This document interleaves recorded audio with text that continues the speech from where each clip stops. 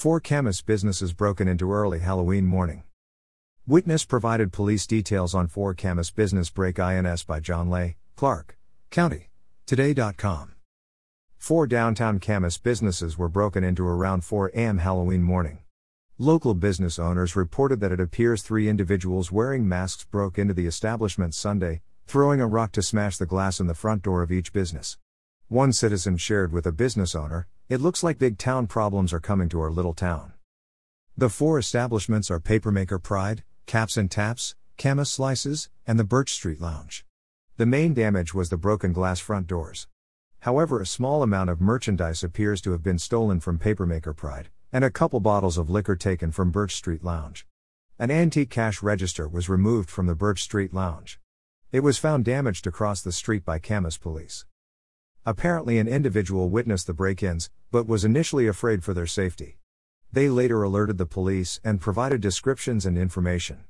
Another downtown business reportedly has security video footage and will make it available to authorities.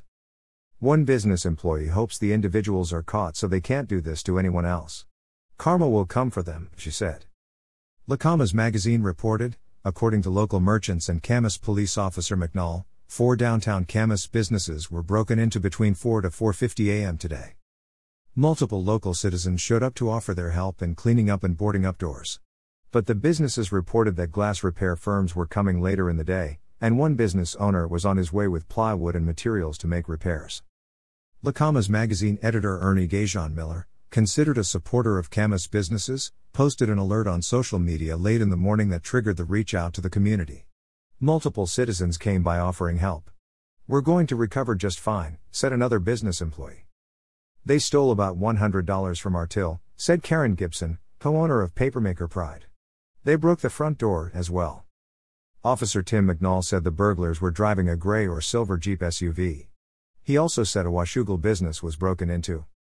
The police ask anyone who may be able to help in this investigation to contact 311 and ask for Officer McNall. Area residents are encouraged to support these 4 businesses this week, especially with First Friday happening where the community enjoys a Friday afternoon and evening in downtown Camas.